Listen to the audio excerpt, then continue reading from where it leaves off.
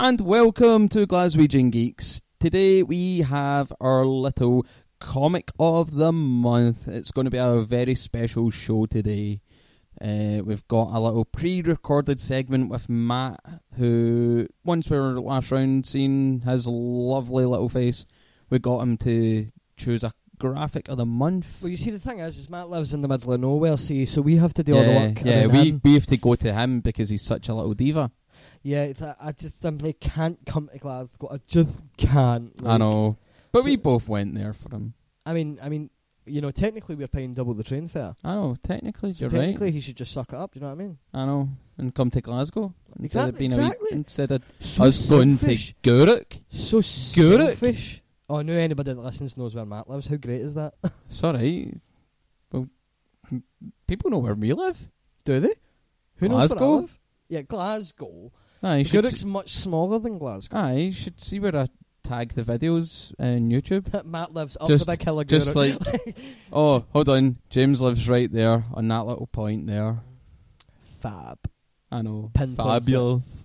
To be honest, you'd have to get through the horrible place I live in to get to me. So I know, so you know. chances of survival I'm are like slim. an evil kingpin. Like, I just sit in the middle and just hope somebody will find me. Anyway, this, like I said, is our little comic of the month. So what we've got today is the comics of July. My birthday month Yes. was my birthday month. Read quite a bit, actually. Yeah? But you might be surprised by mine. But you tell us yours first. You show me. I'll show you mine if you show me yours. In fact, wasn't I supposed to do graphic of the month? That wee bitch just stole my graphic of the month. But you gave it to him, to be fair. Like, you know, we take it in turns, basically. And he was like, Matt, you know, you can do the graphic of the month. And I'm he's actually just too realised, nice for this fucking show, ain't I? You're just too nice for this world, mate. I think Fuck we it. should just put you out. Like, Oh, thanks. put you out your misery. This world doesn't deserve you. You're too good for us. Anyway, my graphic of the month. It's not your graphic of the month, though, is it? Oh, no, it's not. My head's up my arse this week, guys. Give me a break. This will be cut out. But it's no but, is it? It will be cut out because I'm ultimate editor. That is not getting cut out. That I'm is the Thanos of this podcast. I can wipe anything out. I could impersonate you and say I like vagina And guess what? and then leave it in. And you also must be a big lazy bastard, because for the course of like 7 films you've been trying to get other people to do your dirty work when you could quite easily just do it yourself. I do a You lot done of it work. to yourself. I do a lot of work here. I'll have you know. You do. I don't give you enough appreciation. That's okay. Would you like an appreciation hand job? Nah, it's fine. So selfish, man. Right, I okay. know. Shocking of me. Anyway, on with the book. Yes, my comic of the month, Single issue. single No issue, less. is Dark Days: The Casting. Oh, Yes. okay. I had to. I really had to. After the first prelude book, it left a lot of questions to be answered, and they did do everything with this book, and they teased a little bit more for the event Dark Days Metal. The creative team for Dark Days: The Casting is Scott Snyder and James Tynion IV on writing. You've got Jim Lee, Andy Kubert, and John Romita Jr. on pencils. That's John Romita Jr. Like- He's, you know. that's like a heavy hitter team right there, like on writing and pencil work. And then for your inks, you've got Scott Williams, Klaus Janson, and Danny Meeke. All very good guys. And Alex Sinclair and Jeremiah Skipper on colours. This is a heavy duty book, and I will avoid the obvious pun of heavy metal. So, tell us a bit about the plot of the book. Well, you're kind of led into the whole history of Hawkman and Hawkgirl, and you're treated with Ra's al Ghul being one of these cloaked figures. So it opens up the possibilities of DC tying in other characters with other history, which I'm always like. I like the fact that something like, say, Sabretooth was originally an Iron Fist villain, but then he mitigated into X-Men. I mean, the thing is it's with these kind of things, these characters all do exist in one universe, so that they're not exactly. Yeah, they're not tied to down be used to that. in one. Do you know what I mean? Like, they all live in this same world, so you're likely to see them cross paths with other people. But I like this. It's nice to have little throwaway connections to other characters and other histories. And obviously, Ra's al Ghul was known to be a character that's resurrected time and time and time again. So why isn't he into another character's history where they are resurrected time and time again? It adds so much in yet so little, because we're only teased a couple pages. So maybe down the line we will see more connection to that. Maybe if they have a Hawkman, Hawkgirl series out. Never know. Yeah, well, I usually find comics really hit hard when you get surprised by the big villain, and when that big villain is usually somebody else's villain, do you know what I mean? I mean, the Riddler went to Green Arrow once, and he was a much better Green Arrow villain than he was a Batman villain, so... Yeah, it's interesting as well, because it always adds a new dynamic, and I'm all for reinventing the wheel, like spice it up, change the villains, change characters, all for it.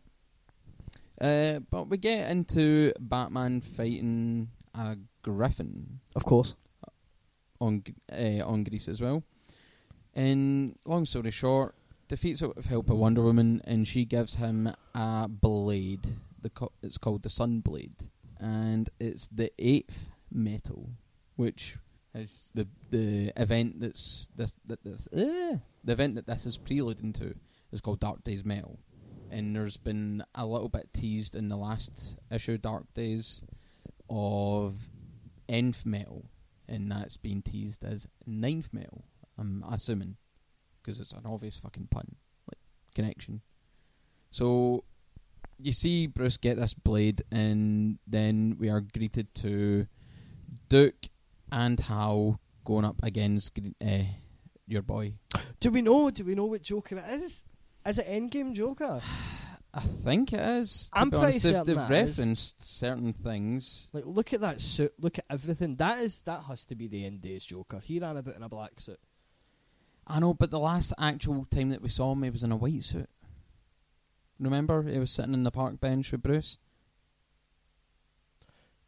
at the end of Scott Snyder's run. Well, yeah, but the last time the Endgame ended with the Joker trying to get to what was sort of like a cheap and cheerful Lazarus bit under the Batcave, where the two of them were led to be assumed to be crushed. Oh, of course. And obviously we find out Batman wasn't crushed. So where one exists, the other has to.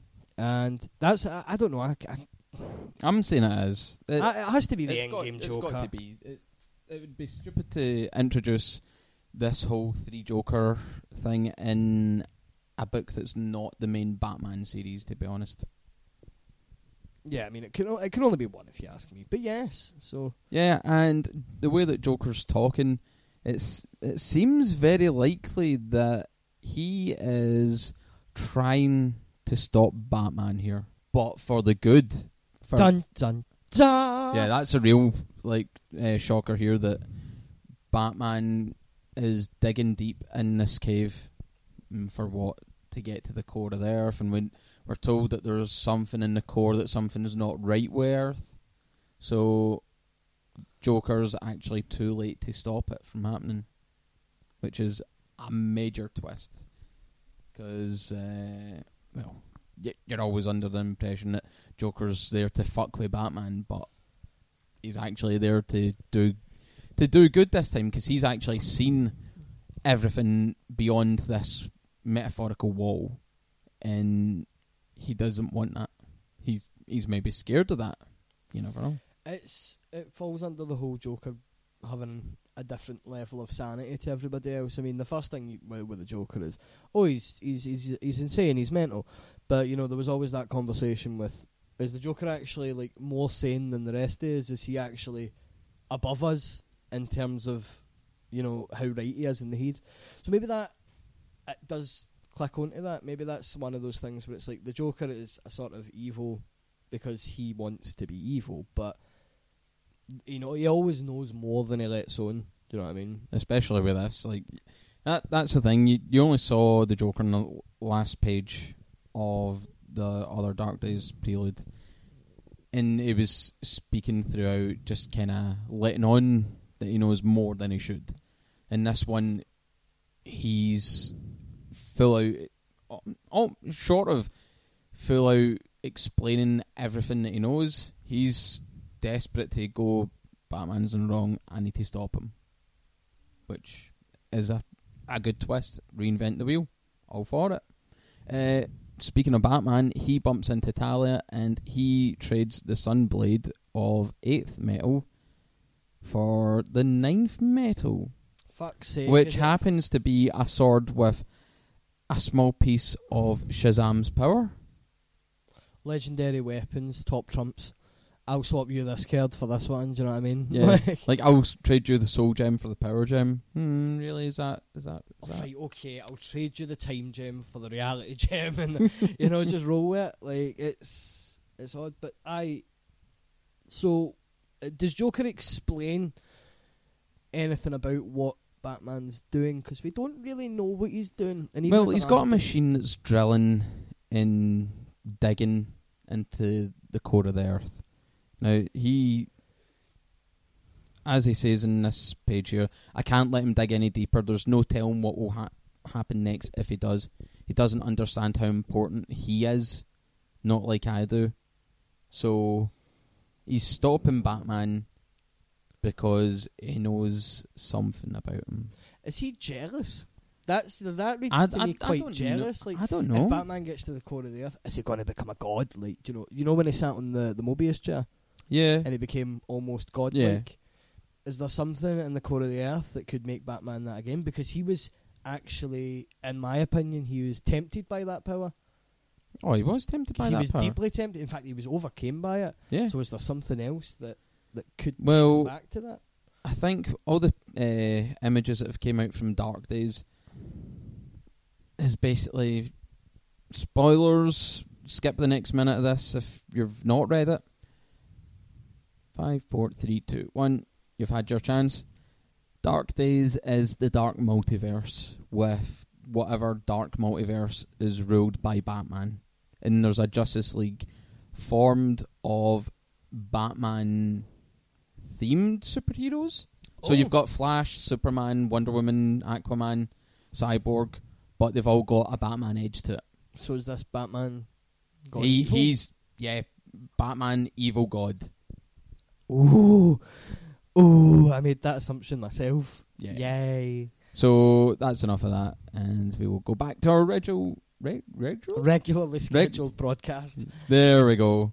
Yeah, so I don't know. Like, Joker always has an ulterior motive with everything that he does. I've got to level you. See when he crowbarred Green Lantern, that was like the best thing I've ever seen. Like, here's the thing: is that going to be Joker's go-to weapon from now on? Just always a crowbar. Why never the hand cannon or something?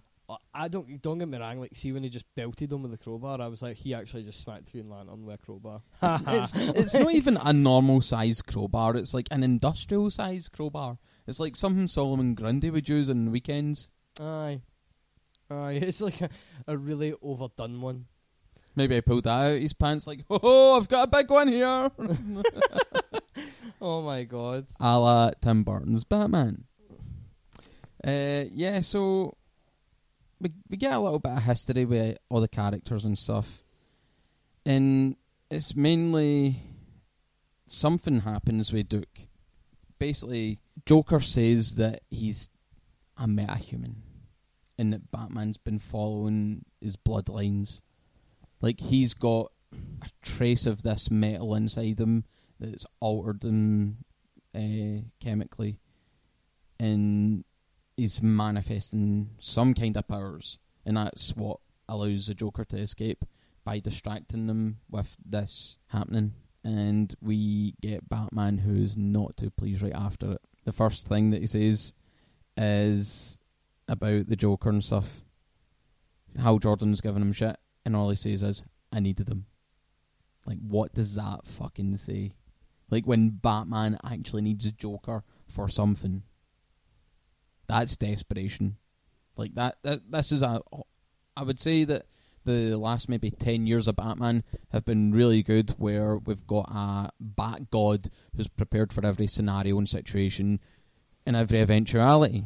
So it's actually kind of nice that we have this kind of Batman who's struggling and desperate for anything that could happen here. Like this isn't the same Batman that killed Darkseid, to be honest. This is one that's really clutching at straws. Yeah, he's either really, really scared of something, or he really, really wants something. That's what this feels like. Yeah, so it just feels like it doesn't feel like he's fighting for something. It feels like he's grabbing something. Like he's within an arm's length reach of something, and he needs to get it.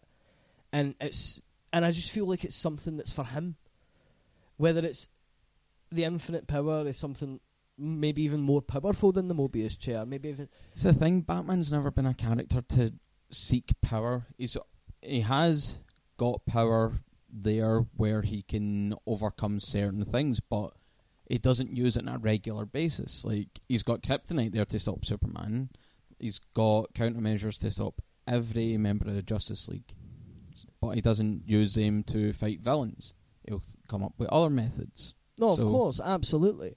But like I say, this Dark Multiverse story, is it going to be the evil Batman? Is it going to be, why is he evil? What has happened to him? This is why I'm feeling this is more of a plot that's, why is he being so secretive? If he was trying to save the world, why is he being so secretive to the other heroes? This feels like something he's literally, like, it's personal to him. And if he, like, why else would he need the Joker? Why else would he basically say, and that as well, he's obviously keeping the Joker prisoner. Yeah. But Joker wasn't in a rush to leave. He was trying to stop it.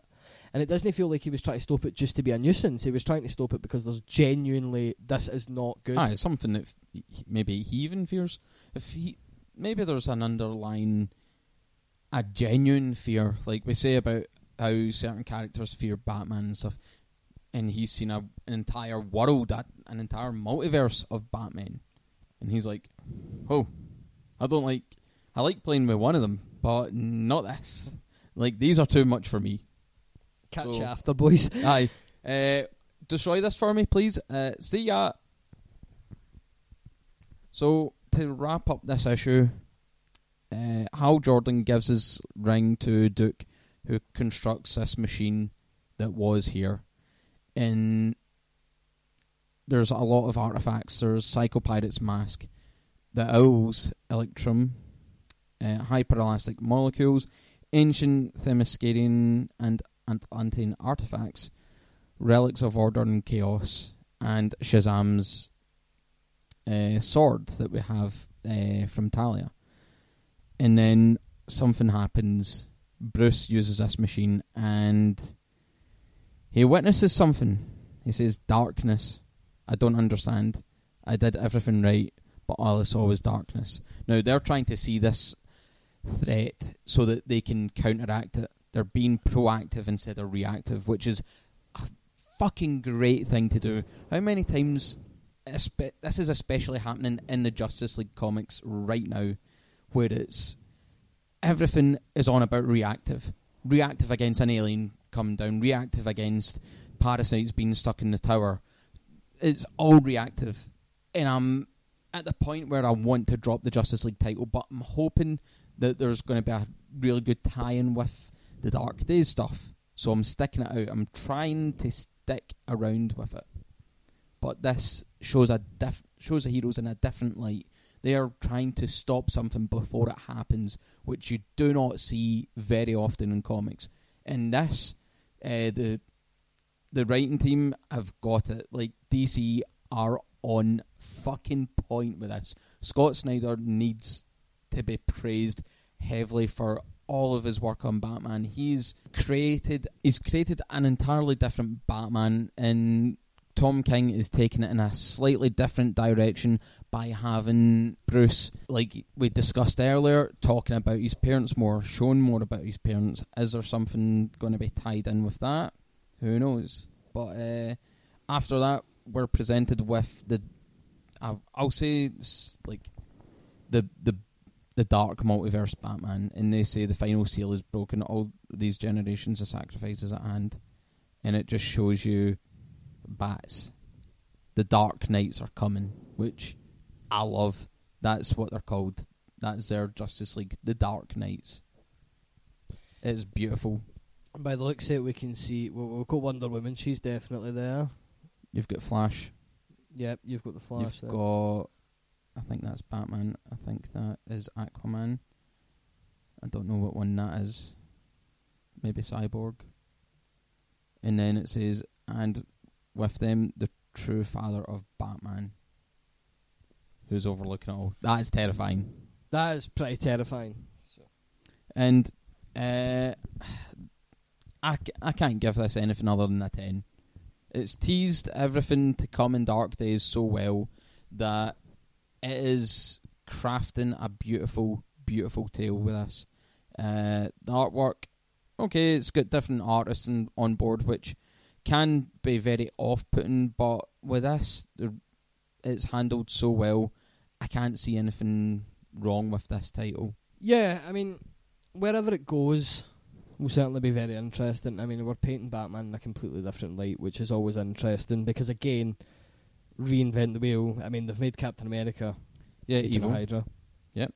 And now Batman's kind of being alluded to be evil. So, we don't know. Yes, we do not. And I like not knowing. So, I think it's been... I think that issue was particularly interesting. Again, you only see a little bit of Ra's al Ghul. We see a bit more of the Joker, but not too much. And we're still trying to figure out which Joker he is. Yeah. Because, is he the Endgame Joker? Is he the War of Jokes and Riddles Joker? We don't know. So it's trying to figure it out, and we just have to wait and see where it goes. But I'll tell you, Mario. What is your comic of the month, James? My comic of the month. Well, I'll tell you what my comic of the month is. It's a Dark Horse. Ooh. It's a Dark Horse comic. Comes from the old favourite film. What one's that? And it is Predator Hunters. Oh, nice. I've read issue 3 of that. Yes. And I've got to tell you, I really, really enjoy it. So I'll give you a little breakdown of it. Aboard the Durja, a yacht designed as a science research vessel, the hunter team seeks its quarry on a deceptively beautiful island in the Bunting Archipelago. We'll go with that. Before the night is out, modern technology and advanced weapons will be tested against animal cunning and savage fury. Predator Hunters is scripted by Chris Warner. The art is done by Francesco Ruiz Velasco. And what can I say? It's quite good. It's really kind of quite good, actually. I'll say this right for the start. What I really like about this is the covers. The covers are stinkingly cheesy, of 80s kind of vibe, you know. The Predator logo is got to be the cheesiest thing about it, but aye.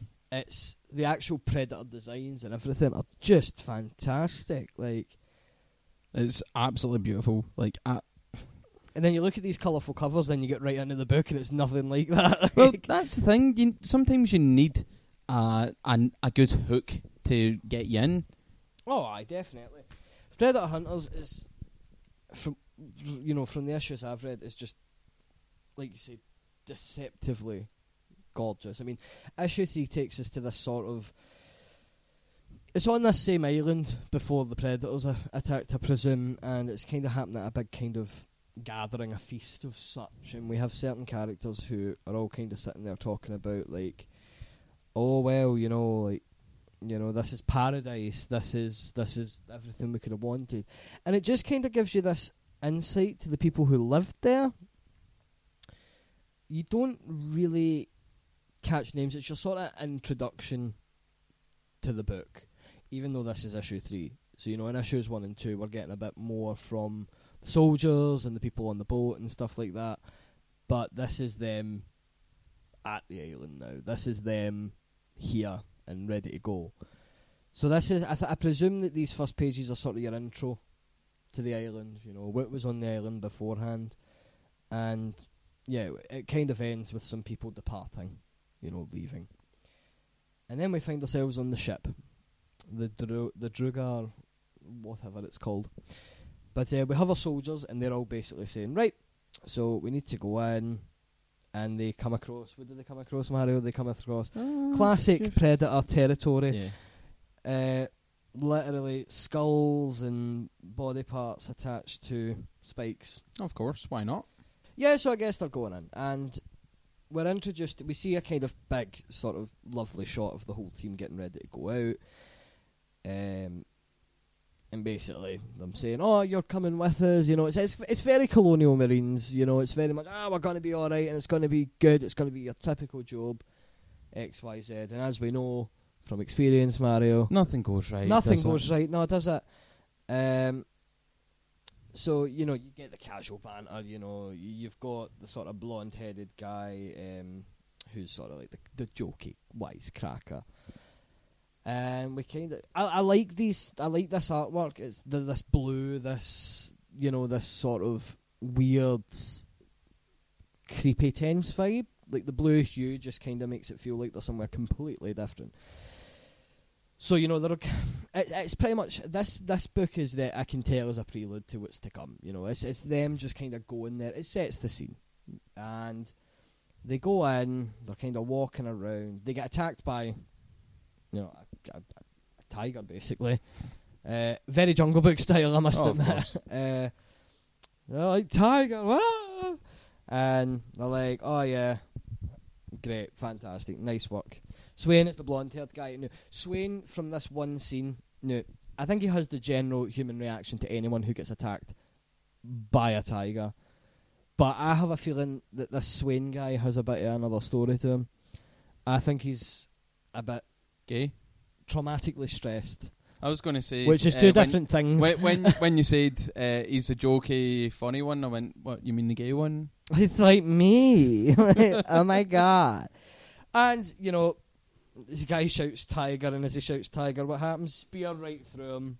No, not even that. I love the whole Predator speech bubble. It's just copying tiger. Tiger. Because obviously that's one of their abilities to mimic mimic and language. It's just a spear. Yeah. And it's so subtle and so out of nowhere, which is great because to capture what the Predator can do in a book, there's a lot, I would say, simpler, but it's trying to keep it interesting. Yeah. Do you know what I mean? And the guy is like sort of holding onto the spear, and he's just like, everybody's talking around him, and he's just like, this is inconvenient. And they've got thermal imaging, which I think is interesting because it's, well, they've caught the Predator tech from previous assaults by the Predator from previous hunts. So they catch the Predator on the thermal imaging, which is good because they get to play the Predator at their own game. Yes. And they are unrelenting. Like, this is the bit where you realise these people are actually killers. Like, they have killed Predators before. Yes. They have done this. That is why they are there. And I love it. They're there and they know what they're getting into, which is so refreshing, you know, to see people who know what they're going up against. And we see this sort of bombardment on this Predator. So yeah, then we're introduced to Mandy, who runs in. She's the point woman and butch lesbian of the team, I would say. Love her. She's pretty cool. So she's like, oh, I'm going to sort it out. She loves a fight. I can tell this girl loves a fight, and it's great. And they basically find the Predator, and the Predator basically brings the hammer down on one of the crew and effectively kills him. And as the Predator tries to run away, shot dead. Which is actually kind of anticlimactic because you're always seeing the Predator like going up against so much against them and surviving. So it's actually kind of nice to see it happen so soon. But there is actually a wee twist to this comic, isn't there? Of course there is. So they kill the Predator, which I like because they organise and orchestrate themselves as a team, and you can see that.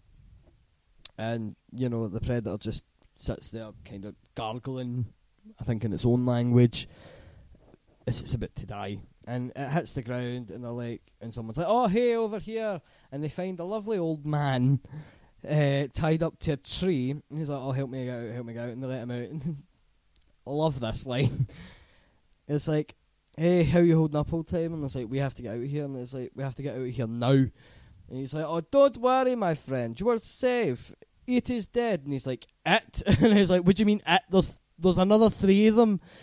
And that is your cliffhanger for the series, for this comic. It's the perfect cliffhanger, I'm not going to lie. It's like somebody who's been on that island and has obviously been trapped there by the Predator. Aye. To then go... It's there for either game or... bait. Bait. Yeah. And that whole thing where he's like, what do you mean you kill it? There's more of them, do you know what I mean? And that's just a lovely little cliffhanger that takes you into Predator Hunters 4. Yes. And what would you rate it? what would I rate it? Oh, I'd give this one a 6. Now I like it, the artwork's great in it, but nothing much really happens in it. Well, they get a Predator. They get a Predator. Go up against it. They lose a member of the team, and they kill it. Yeah, they lose a member of the team that, again, in typical horror films, isn't really explored. Like, it's not someone important. It's just cannon fodder for it. It's just cannon fodder, you know, and I like the art, I like everything about it, I like what it builds up to. It's got this sort of Gears of War-esque kind of nighttime colour palette, which is quite nice. These guys going in to fight monsters, they know what they're getting into, and yeah, they have a few casualties. They save the old guy, and then he's like, oh no, wait, there's more. I think issue 4 is going to be, because it's a 5-part series, I think issue 4 is going to be so barbaric. I think it's going to be a lot, because you're going to have these guys going up against 3 Predators. There's going to be some losses. There's going to be some serious action. So in terms of like just continuing the story, you know, kind of just taking it from where it was to where it is now, yeah, it does its job. You know, it's good. Maybe a 6 is a bit harsh. Maybe a 7. Okay. Maybe it'll be 7. Cool. And with that, we travel back in time to... Well, fucking time travel, Jess! To younger Mario, younger James, and always young Matt for Graphic of the Month. And this brings us into our graphic throwback section of the show. Today, it's not my choice, and it's not James's choice. We've decided to be a little bit generous this time round. And we've given the Graphic of the Month to Matt. I'm sorry. Knocking on. So this month, what I've chose is Green Arrow Year 1. Nice. It was released roughly about 9 years ago. Yeah, 2008. 2007, 2008. Yeah. It's by the writers Andy Diggle, and the creative team on it is Jock is artist. Jock, David Barron, and Jared K. Fletcher is the letterer. Yeah. What does David Barron? David Barron's a colourist. Nice. Basics. Give us a little rundown of the story, Right, mate. so, rundown of the story is basically just the origin story of Green Arrow. I'm not sure if this was... I'm thinking this is just before the New 52, after? Yeah, New 52 was 2011, 12. So, as I said, origin story of Green Arrow, where if you ever watch Arrow, is basically the same, where he's on the island and comes up against problems and stuff. Yeah. Main story in this one is... this is just the basic starting of when he got lost. I don't know how long the whole story takes place over. There's no real indication of it.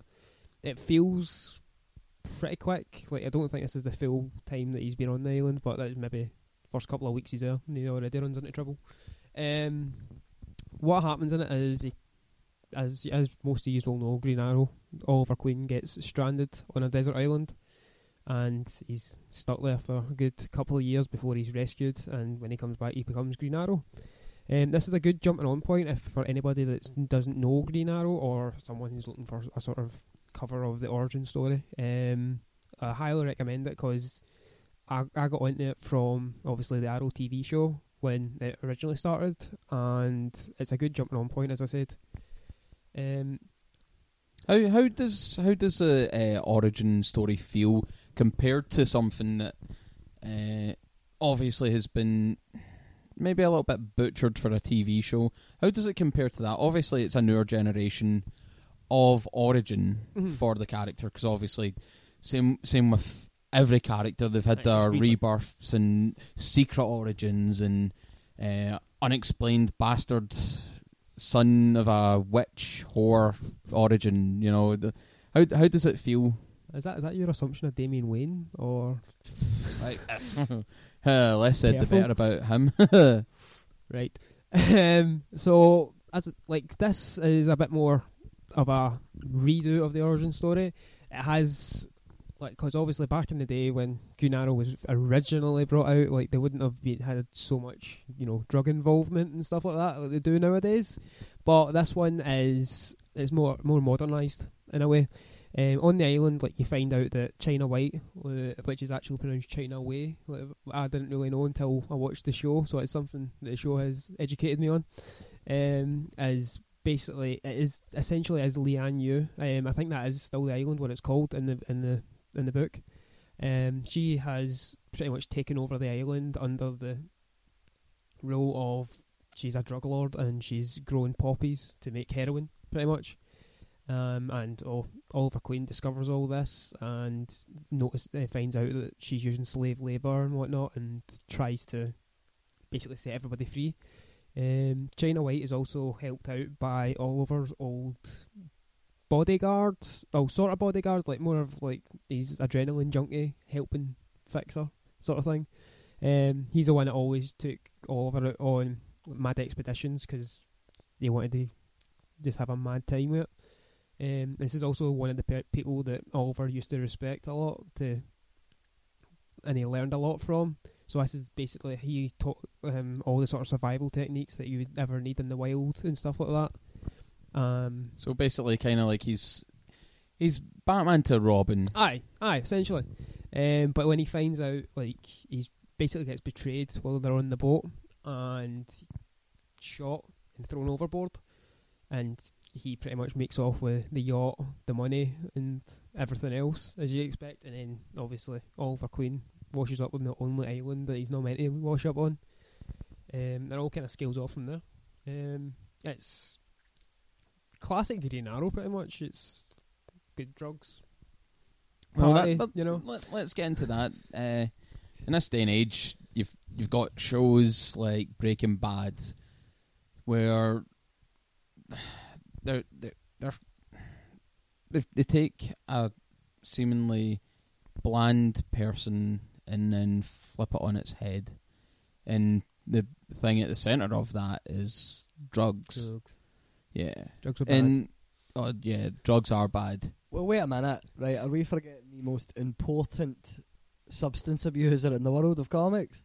Grant Morrison. If he wasn't on drugs, we wouldn't have got half the shit that kept me going through my teenage years, right?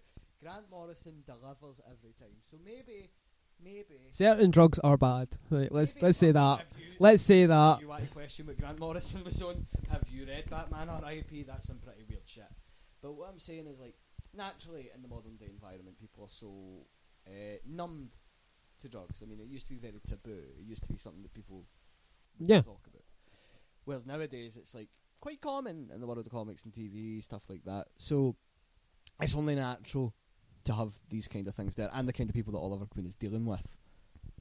Yeah, as far as comics are concerned, there in the last few years there's been a lot of drug involvement in comic book stories. Take Kevin Smith's run on Spider-Man, where him and Black Cat are after a drug dealer who drugs one of her friends, I believe. And the drug dealer is named Mr. Brownstone. He teleports drugs straight into their system, negating any need for marks or needles on the person. And it's, I wouldn't say it's a bad thing. It's a good thing to raise awareness to kids, especially, that this kind of stuff, although it gives you a good rush, not speaking personally, it gives you a good rush, that they can be dangerous to you. Like, you see it in TV shows that people taking drugs and whatever. Like, hell, look at one of Scotland's most famous movies, Trainspotting. people doing drugs and that and stuff, and how like the characters are majorly affected in it. Yeah, I mean, it's the kind of people that Oliver Queen is dealing with. I mean, Oliver Queen can be compared to maybe characters like, and before you judge, a bit like Iron Fist in terms of the corporation side of it. You know, he's dealing with people who know a lot more than he does and make a business off of the back of other people, which is a good platform for Oliver Queen to step up onto, like a reason to fight effectively. And obviously, like you're saying with the slave labour, that's a point of heroism where he's like, I need to save these people, I need to get them away. So, you know, not thinking of the consequences after that, he just sees it as point blank, these people need to be saved, which is a very good thing to have in a superhero comic, because I feel a lot of comics do lack it sometimes nowadays. That hero moment, that defining, I need to do this. So, I think that's a pretty good point. Mm-hmm. Well, on the subject of this is also something, cause obviously drugs were very taboo, like way back. Well, not way back, but you know, a good. Yeah. It's been quite recent that they've. So obviously, it's been since like the late 80s that drugs have only really started coming into comics as heavy as they have, sort of thing. Yeah. I remember like Green Arrow and Green Lantern was one of the I don't know if it was the first one, but it was definitely one of the ones to raise a lot of awareness about especially heroin, because there was a storyline of when Roy Harper, who was playing who was Speedy at the time, was found out to be a heroin user. I remember like reading that for the first time, and obviously I didn't read it at the time because I wasn't about it at the time, but reading that when I did, it was kind of powerful, like the message they were kind of giving, because they were kind of raising awareness in a way that not many people, because it was such a taboo thing to talk about, and then it's in like obviously a comic book that everybody could read, and it was a good way to kind of introduce the awareness of it, sort of thing. So it is good to do things like that. I mean, it's a common street level hero thing to do. I mean, Green Arrow is a street level hero, and you know normally they will fight against drugs. Like the Defenders do it daily. Do you know what I mean? Like, I mean, if you want to talk about drugs in comics, look at the Iron Man Demon in a Bottle storyline where he's suffering for his alcoholism. Things like this. You mean it's a big part in like comic book storylines, which and obviously today it's still relevant. So. Yeah, you do find that quite a lot, that the human characters, the ones that are the street level ones, not like your Superman or someone, like those are the ones that are majorly affected by it. Dealing with human problems. Oh yeah, and if you want to look at comics being an influence and being influenced by the surrounding environment of society, just take a look at the X-Men. Like, look why that was made. It's like black rights, and obviously they further went that way with gay characters, and that's when the whole legacy virus came about because of AIDS that was spread amongst. I think that was in the 90s. The legacy virus came about.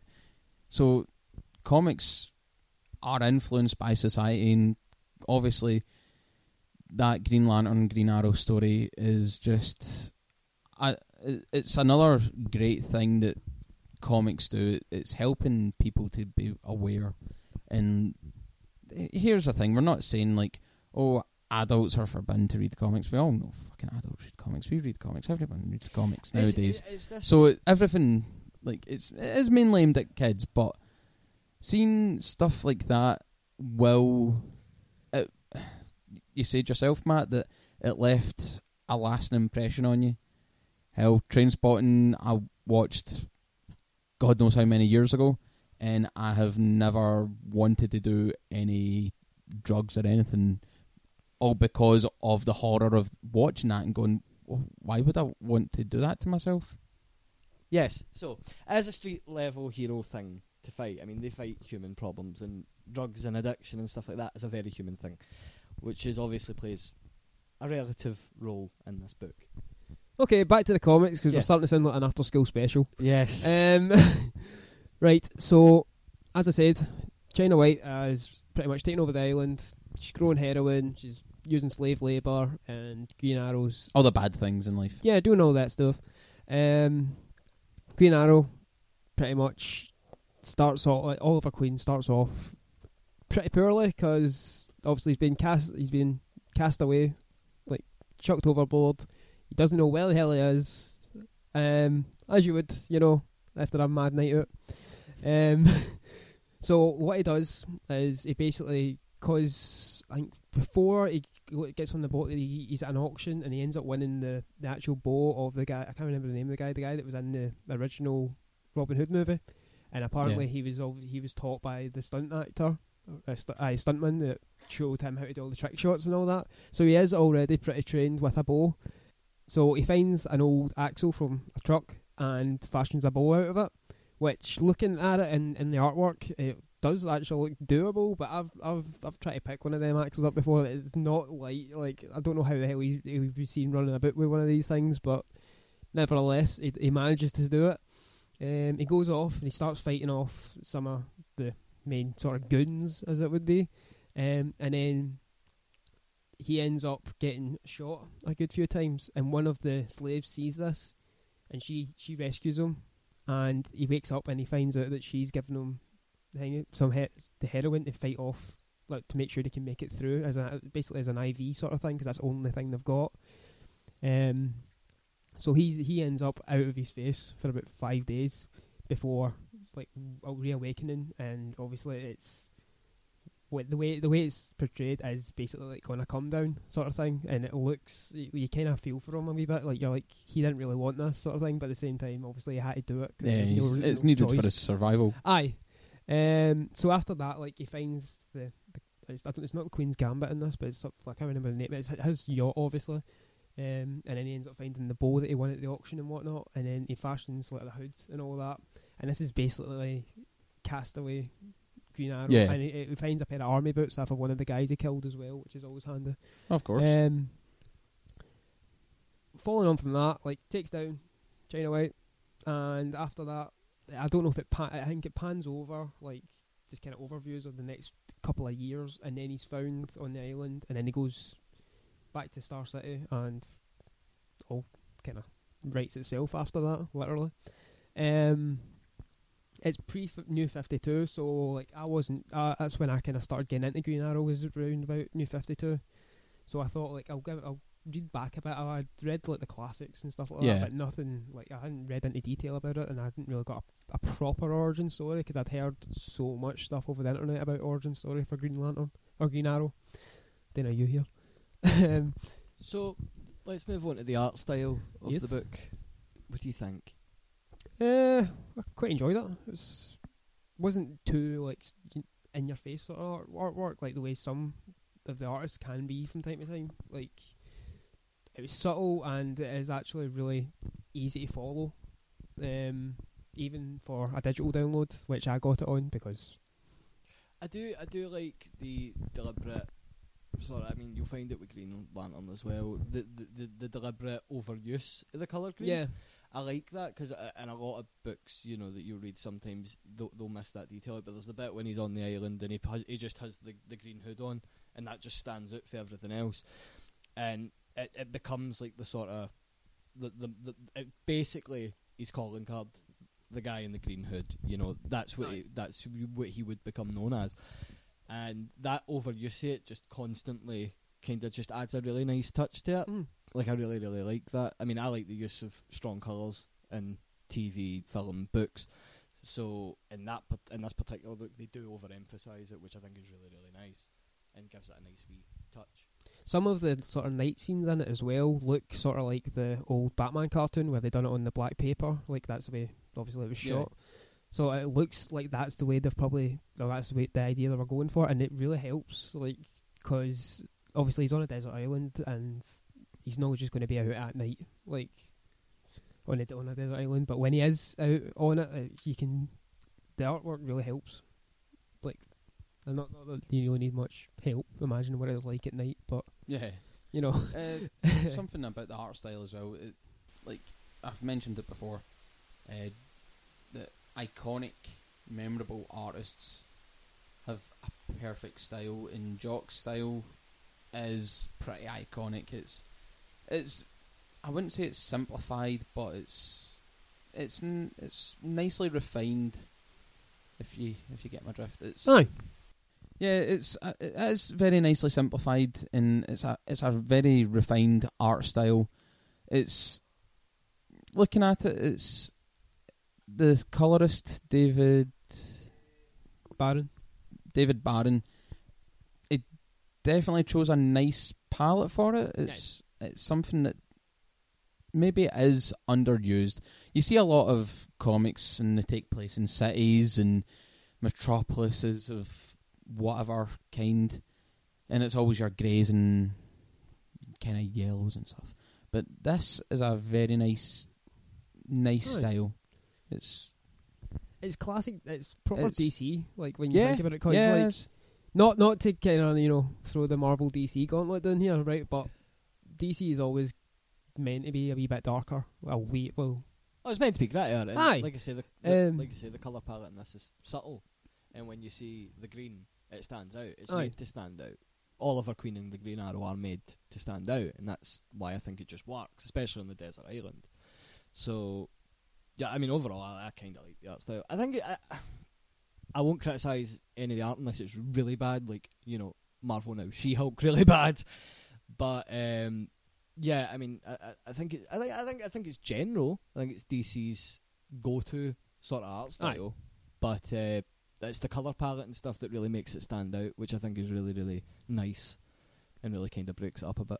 it's a good change for me as well, because I'm currently the only thing like I really read is like Batman and Robin or Teen Titans, which is like nearly every colour of the bloody rainbow. And then you go onto something like this and it feels a lot more gritty, like looks a lot more grittier and whatnot.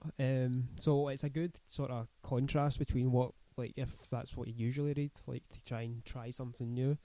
I know most people don't like getting out of their comfort zones when this sort of thing, but like you never really know till you've actually tried it, and it was a good kind of jumping on point, as I said. Yeah. That's the thing. You can't really fault year one stories or Secret Origins. They introduce some a new element that for a character that's maybe 40, 50 years old, and hell, change is always good. Tweaking things, refining things, adding a modern edge to it, like the drugs and slavery. It's still, those two things are very prominent in this day and age. Still, somehow. So it's nice to see this involvement of. It's good to see like the characters evolve, like in a way as well. Like, Yeah. Even though it is them essentially just starting out again, but it's like the evolving of the origin story. Because like I don't know if this is true, but I remember like someone saying that in the original origin story for Green Arrow, his parents were actually killed by a rhino or some shit like that. Like they weren't on the yacht with him or nothing like that. It was before, and like I don't know if this was true. I might be just tripping. Why not? Why not? Exactly. Why it's not? creative. It's different, But Bruce Wayne's were shot in an alley. Fucking doesn't matter. that's Just understandable. whatever you want. A rhino's interesting. It's Aye. different. But it's because, like, obviously that was like Green Arrow came out around about the 40s, 50s, I think, and obviously trying to doing an origin story like that nowadays, you're going to end up going down the route of like Deadpool, like origin story. So you can't really take the character seriously if you know that's part of his origin story, I feel. So it's good to kind of update in those sort of things, and obviously kind of keep it a wee bit more current, because obviously stories evolve. Yeah. Times change, so change with the times. Right. So Matthew, Jesus, full named. I know. it's serious time now. What do you rate this out of 10? Out of 10, Out of 10. I'd probably give it 7, maybe an 8. It's a really good story. It's a really good jumping on point. Artwork's amazing. But I feel just because I feel I've only given it a low ranking because I'm not a massive. I've not read hundreds of Green Arrow, and I don't know how it compares to everything else. So I feel like that's been sort of like neutral. Like it's not terrible, but it's I wouldn't say it's. It's above average. It's worth reading. I'd say that. Definitely worth Yeah, reading. I mean, do you feel like you learn something for Green Arrow when you read it? Aye, For the character? Aye, I feel like I've learned a bit more information on a character that I do enjoy reading. Well, like I say, as long as the story's consistent and it's aesthetically pleasing, then, you know, it does its job as a comic book. And I'm no big on Green Arrow, like I'm not big on the show or anything like that, but I respect where his character comes from, I respect who his character is, and the fact that he is genuinely just a sound cunt. Like, he's not a dick, you know, he's no Superman, do you know what I mean? So I like that. I like that. And I've read bits and bobs of the book and stuff like that, and I think for the story I'm getting from it, I should sit down and read it. So I'll definitely take the time to do that. It does seem pretty cool. Yeah, it's. I do love artwork that's really stand out, and this is a book that is a pretty standout book. I'm like yourself. I'm not a very big fan of Green Arrow, Matt. I don't know why. Maybe it's just a character I need to sit down and properly read into, but I can't see any fault with the book. You know, it does its job. It's a refreshing tale. Yeah, like all for it. It's one of the ones, like, I've only recently started to get back into reading Green Arrow again. Because, as I said, I read the older stuff, like the Green Arrow, Green Lantern stuff. So this is where I kind of sort of thought, do you know what, I'm going to find out the origin story, because where else do you start? And then that kind of got me interested, and I'll read a wee bit more. I started reading the New 52 stuff, which most people find kind of hit and miss. But I thought the Green Arrow New 52 stuff was not bad. Like, yeah, well, I mean, I think ultimately it's just a refresher aye, course in Green Arrow. You pick up, you can read the character, and then you can go read anything else with them. So it's a good, like you say, it's a good starting point if you want to get into Green Arrow. So I mean, I think that it serves its purpose as a book. Well, that's the end of this review. Yeah, I hope you enjoyed our comic of the month and graphic throwback. Also, drugs. Yes, our little drugs around. Always welcome.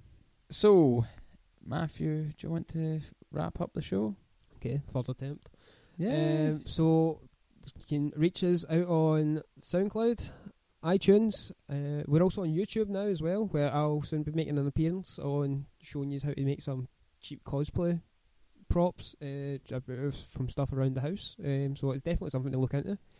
We're also on Twitter, Facebook, and that's about it just now. Yep, and if you want to buy yourself a little tee from Ripped Apparel, you can use our code Glaswegian Geeks, all one word, to save yourself a cool 10%. Because why not? You need clothes. You can't go outside with your nips out, you know. Plus it's summer, so good Matt, time. You're not selling it. You know, summer you can have like your top off and stuff. Winter's coming. What I done there. So you need to wrap up with a nice hoodie and get 10% off that, because we like things as well. Right, so this is Matt, Mario, and James signing off for Glaswegian Geeks. Geek out!